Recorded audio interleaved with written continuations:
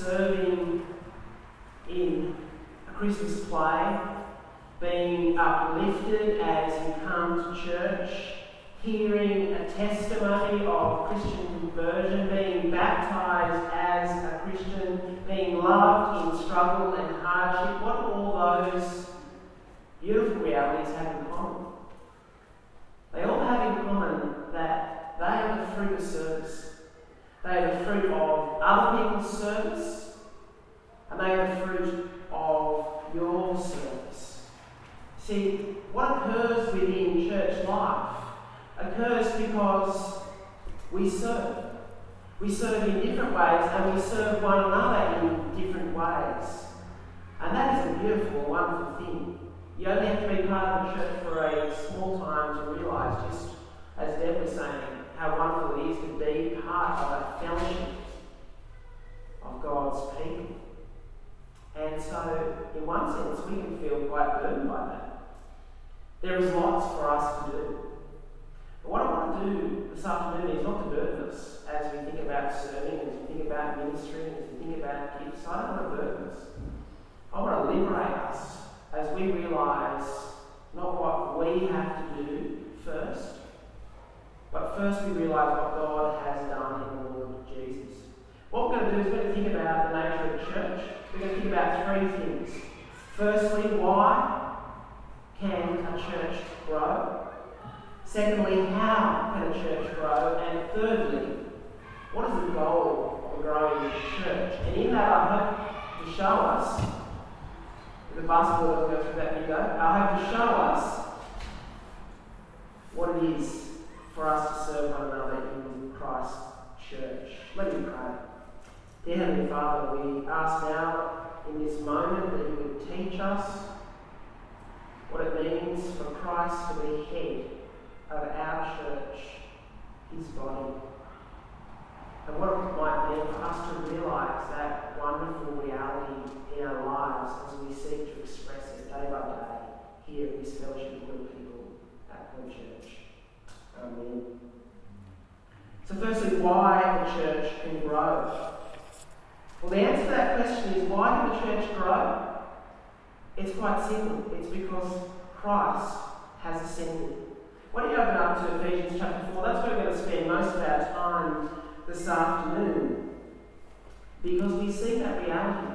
We see that reality in Ephesians chapter 4, verse 8. It says that he has ascended on high. That's Christ has ascended on high.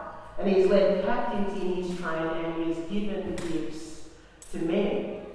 This is not a new idea in the book of Ephesians. Back in the very first chapter, in verse 20, it says that God has raised Christ from the dead and seated him at the right hand in the heavenly realms, far above all rule and authority, power and dominion, and every title that can be given, not only in the present age, but in the age to come. Do you see what's important for Paul in the letter of Ephesians? It's that Christ has been raised. And he's been raised, and he is ascended, and now sits in heaven enthroned. He reigns and he rules as the King of this world, and indeed the entire cosmos, now and for all eternity. There is no power that can threaten the reign of the ascended Christ. There is no title yet to be given to the ascended Christ. There is no territory yet for the ascended Christ to conquer. He reigns and rules as King. This is key to Paul's thinking in this letter. But why? Why does Christ rule? Well, we're given a clue there in verse 9. What does it say? It says that he reigns and rules such that he might feel all things, or to feel the whole universe. Christ reigns and he rules. And he has been ascended, and he reigns and rules universally, that the whole universe might be full of his rule. But how will that happen? How will his reign and rule be so complete? Well, that's what verses 4 to 6 help us understand. Have a look there in verses 4 and 6. The way the ascended Christ rules now here on earth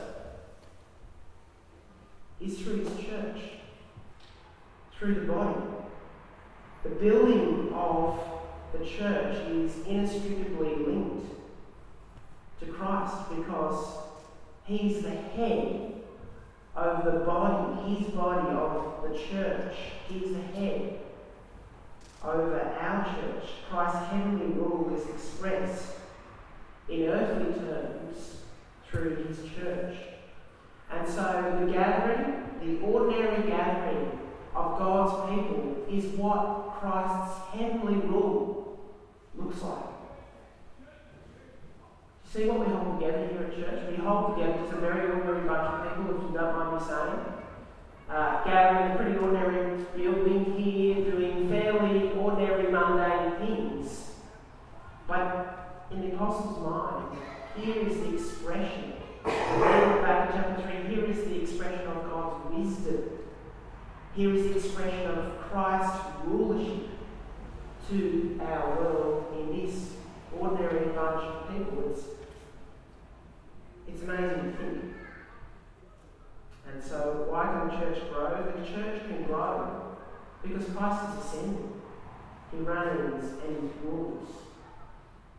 But so, secondly, how can the church grow? Better still, how can Jesus grow his church? Well, how does that happen? Well, we see in Ephesians chapter 4 that he does that in two ways. The first way is by giving gifts to people. I don't know if you've seen the movie Sense and Sensibility, perhaps you've even read the novel, the Jane Austen novel, Sense and Sensibility. There's a scene where the king, post-enthronement, is carried away in the coach, and as he's carried in the coach, gives gifts to the people, because what's he doing at that moment? He's showing the kind of king that he is. He's a king who's powerful. He's a king who's generous. He wants his people to know the kind of king he is. And that's exactly the image that we have here in Ephesians chapter 4, verse 7. Because have a look there in verse 7, it says, "But to each one of us grace has been given as Christ apportioned." This is why it says, when he ascended on high, he led captives in his train and gave gifts to men. The image there is of a victorious king. And often what victorious kings did, as they plundered an enemy, they would come home before their own people, and behind them would be a trail of all that they had conquered, the gold at the start, the jewels, and then all their prisoners of war, and the king would lead this procession in. Well, here we have the image of the ascended king. And what is his train? What are the spoils of the victory that he has won? It's his church. It's his body. And what has he given to this body? Verse 7, he's given grace. Each one of us, grace. We as a church are very consumed really by this idea of grace. We believe as a church that we are saved, not by anything that we have done, we believe that we are saved by grace. It's a very important truth to us. But that's not what verse 7 is talking about, is it? It's not talking about being saved by grace. See, God's grace saves us, but here God's grace is at work also, additionally, in another way. It's the grace that equips us. Because this ascended Lord has given gifts to his people. He's ascended to reign, and as he reigns, he gives. What did he do as he lived on earth? He gave himself. So do you think when he's ascended in heaven, he's knocked off from giving? He's having a break from graciousness? No. He ascended because he gave. And he doesn't stop. Grace is not something that Jesus retires from.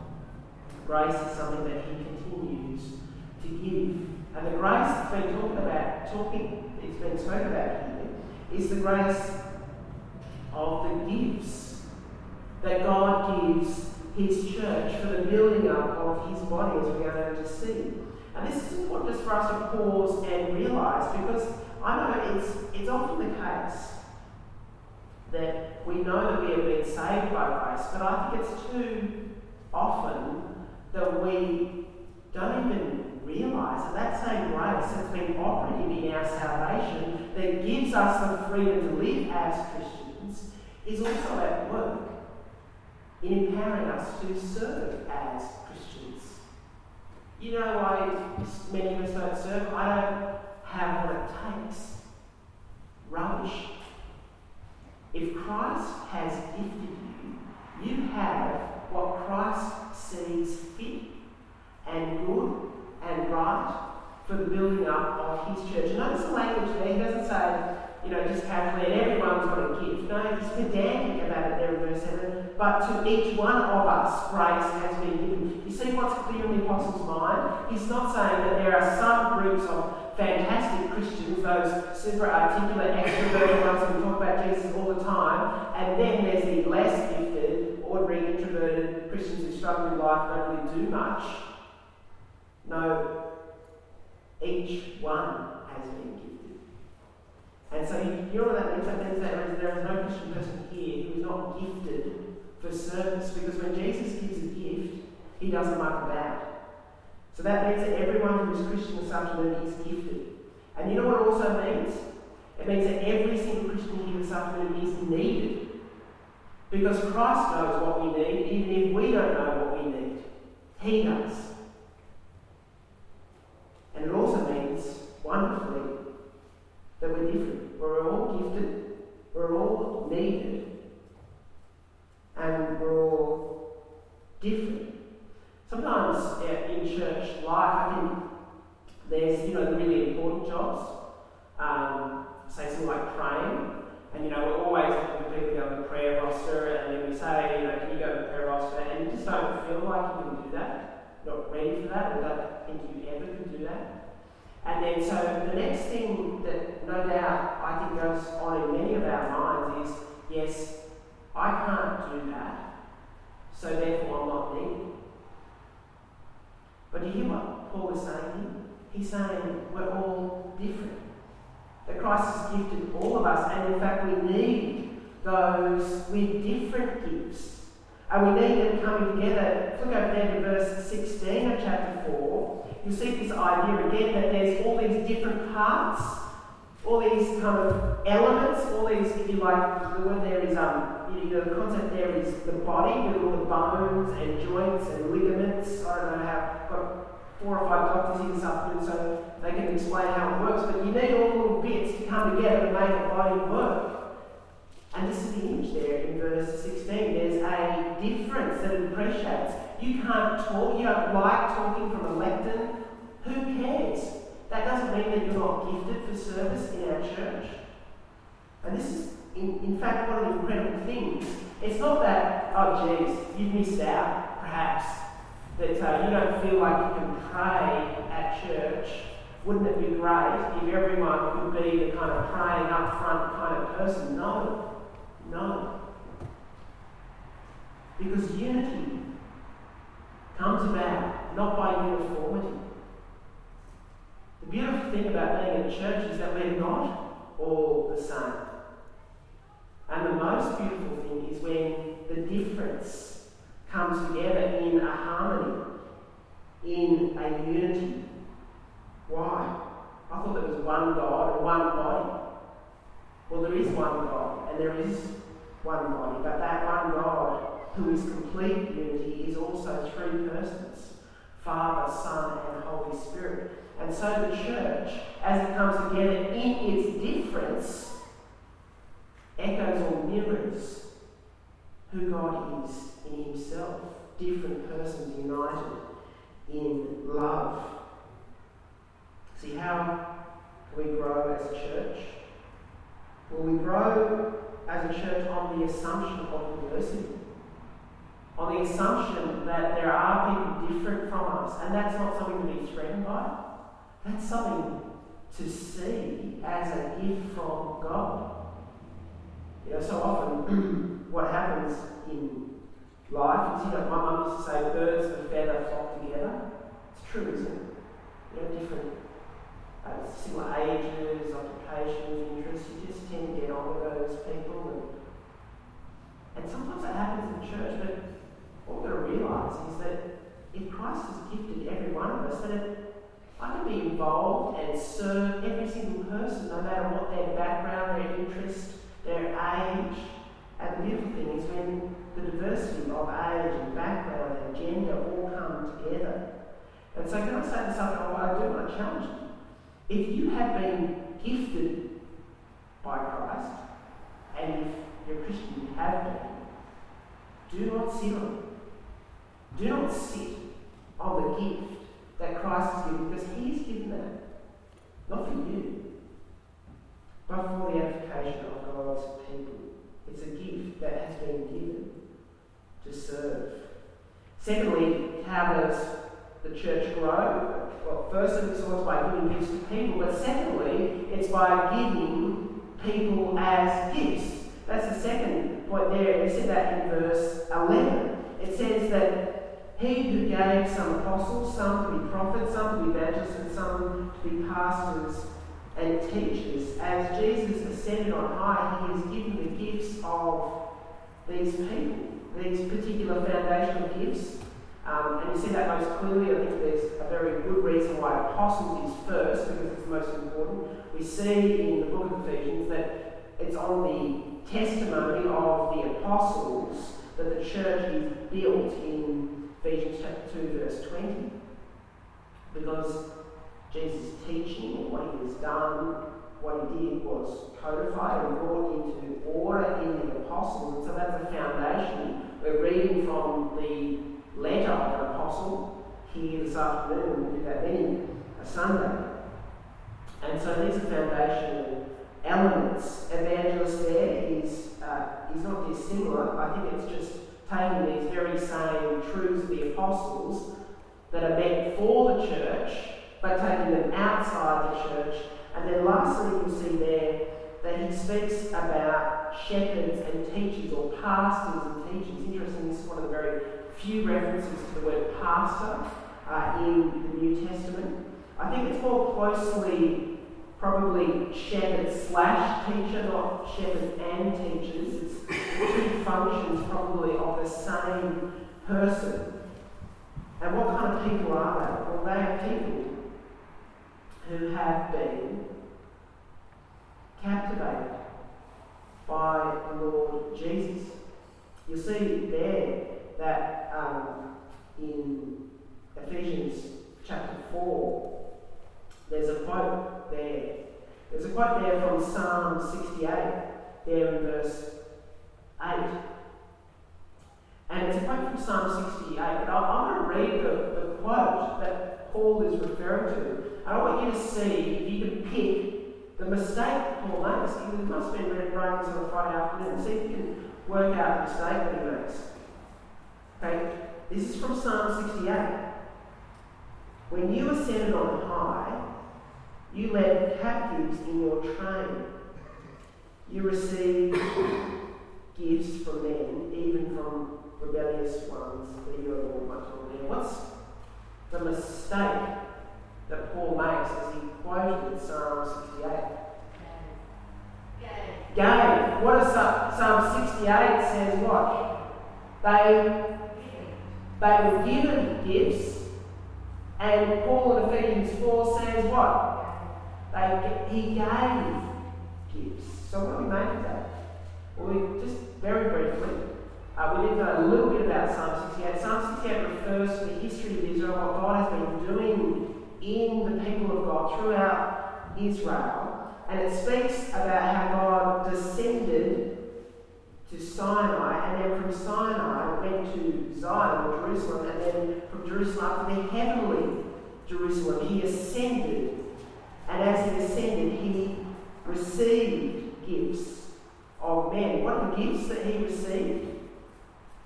Well, they're not trinkets. We read in Numbers chapter 8, verse 18. God says, I have taken the Levites in place of the first sons of Israel. God took the Levites.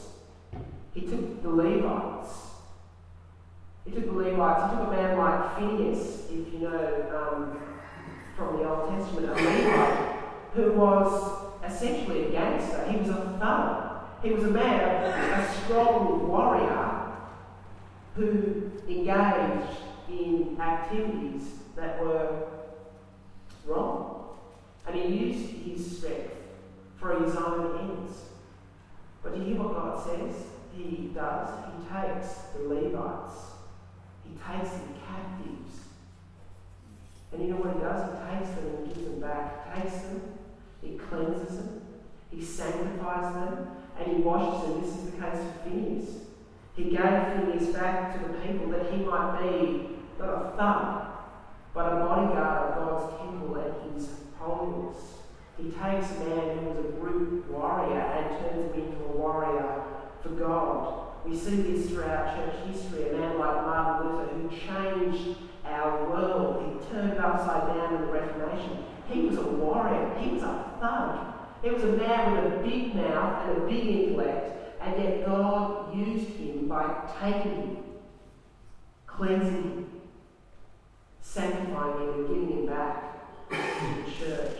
This is the gift that God gives of pastors and teachers and apostles, that we as a church might be built up. And as a pastor, can I say that this is something I'm thankful that God does? He takes people like me and he cleans them up. He gives them back to his church. I love discovering for myself truths. You know, the wonder of the discovery, just that exhilaration of just finding something for the first time. But you know what I'm realising? I don't discover very much. I've just forgotten a lot. And so when I discover something in God's Word, it's something that probably someone has taught me in the past. And this is the beautiful thing, that even as a pastor, I know that I need to be taught. And that I'm thankful for the men who invested in teaching me. I think the man called Greg Lee, who just mentored me, loved me, molded to me what it is to be a preacher and a pastor. I think a man called Chris Thanopoulos, who throughout theological college every Wednesday afternoon for 3 hours would tutor me personally about everything I was learning. They invested and taught me. And so this is a wonderful reality for us as Christians. We don't have to discover everything for ourselves. We get the privilege of being taught. We get the privilege of being taught by God's Word. Thirdly and lastly, the goal of the church growing. The goal of the church growing in Ephesians chapter 4 is maturity. I love sailing. I really love it. But there's one problem. I get seasick. Anyone else get seasick? Motion sickness? Yeah, it's terrible, isn't it? I was part of a racing boat when I was 16 and 17 for 2 seasons. We sailed out of Pittwater, a 37-foot racing boat. And you go out to sea a little bit, and one particular afternoon it was a very, very choppy swell. It was really big swell. The problem was I had a really big lunch as well. My job on the boat was the bowman. Now, that was the job for a nimble, young, silly boy who got yelled at a lot by a very grumpy skipper who was a rough diamond. He was an ex-commando for World War II. He made a lot of money in mining. And he was always barking at me. I was always going to get everything wrong. Whether I was doing it right or not, he'd still be barking at me. And it turned into the breeze. And because you're the bowman, the whole crew is basically looking at you and looking at what you're doing. Is there behind you. The boat came into the breeze. The breeze became right on the nose of the boat. And at this moment, I could not contain the contents of my stomach. And as it was empty, the wind took it and directed it towards this grumpy old skipper. And he was always barking at everyone for everything that they were doing right or wrong. And I thought he would be so cross with me that day. But he wasn't. He said to me, good on you. Good on you for the fact that you just kept going. And it was a really lovely moment because being seasick is terrible.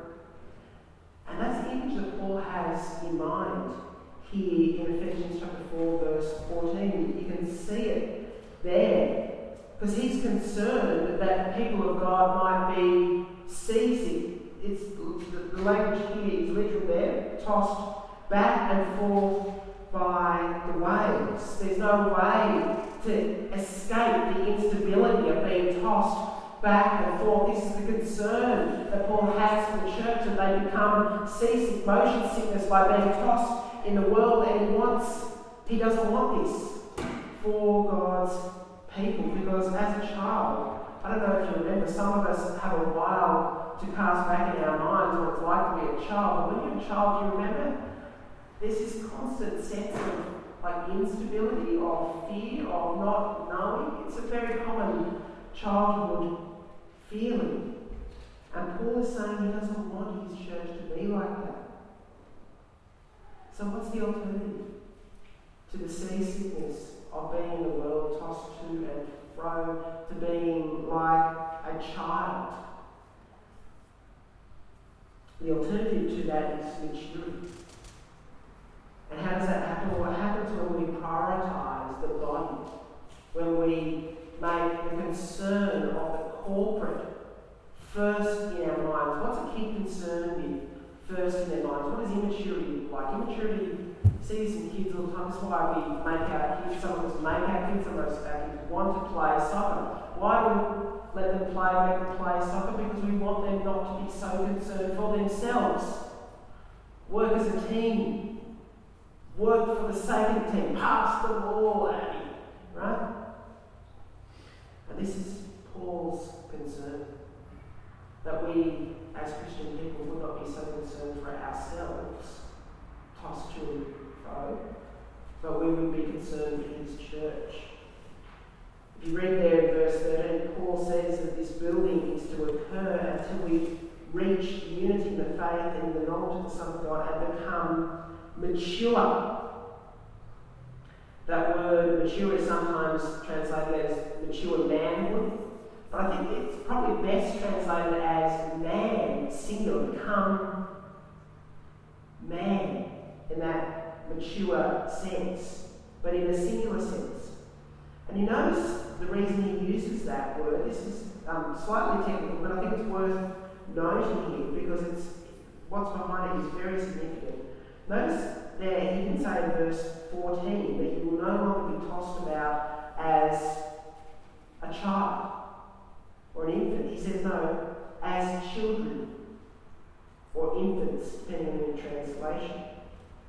And so here what we have in Paul's mind is this interplay, this kind of tension between the maturity of the single man and the immaturity of the individual. See, immature Christians are caught up with themselves. And if we are to mature as a church, we will not mature when we're tossed to and fro by the word. We're so concerned with ourselves. We will mature.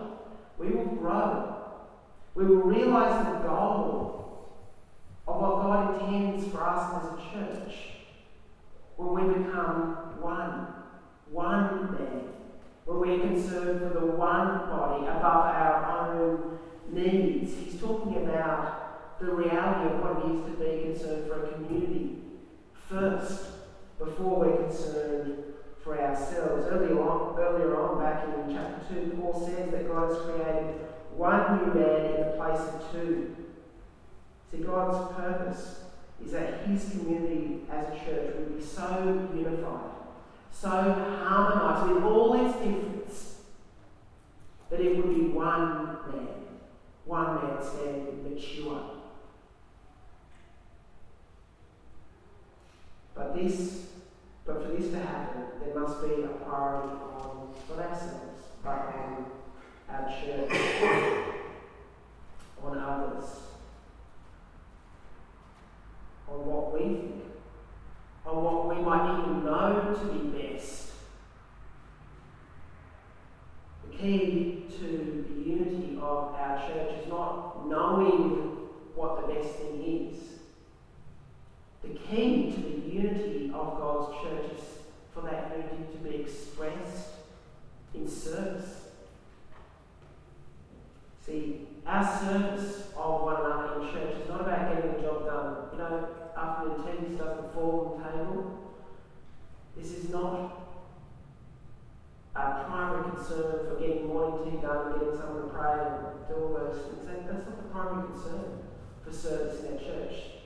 Primary concern as we serve in church is not getting a job done. The primary concern is that we would express and realise the unity, is that we would live not just for what we want and what feels nice for us and comfortable for us, but we would move beyond that for the sake of others and therefore express our unity in the lives. We get out of our heads and we get into the lives of others. There's no armchair experts in the life of a church. We're pursuing one another. And that unity is realised when we are released from the tyranny of our own selfishness. Let me close by just saying a couple of quick things.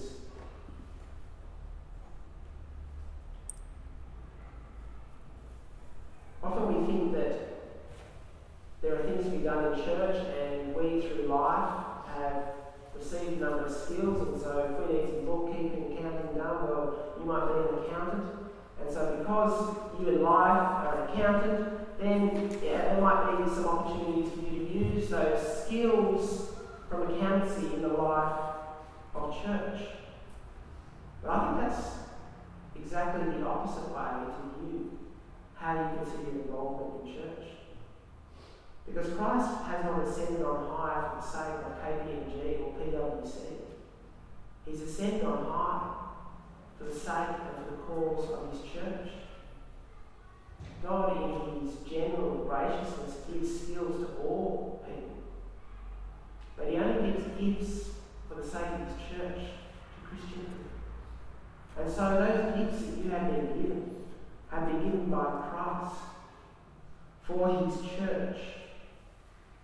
And that these gifts are not inherent in us. It's not because you happen to be an articulate person and therefore you get to speak. No, these are gifts beyond how we are made naturally. These are gifts that are given to us by Christ for the edification of his church.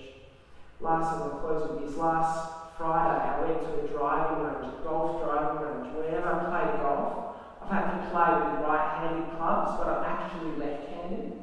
And so it was the first time I've used left-handed clubs.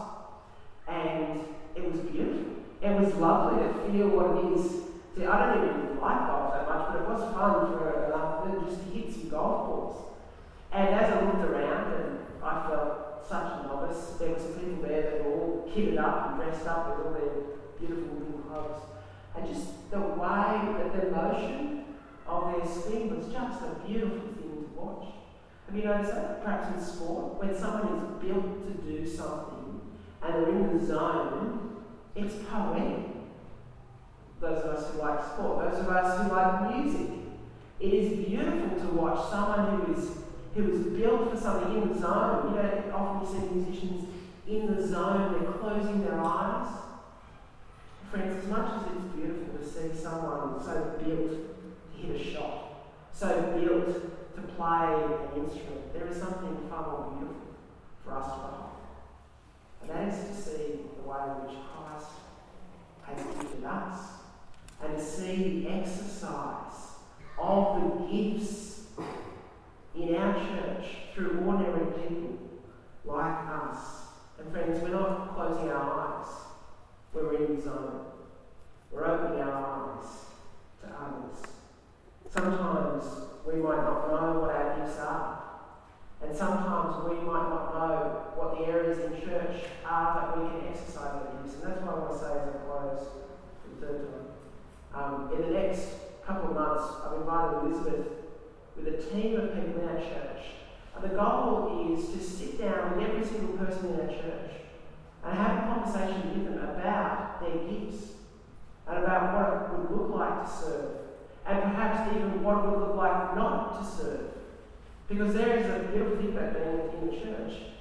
There is a service sometimes in the life of a Christian person by There's a service in not serving, by being served, as we've already heard expressed, by allowing others to love and bless you.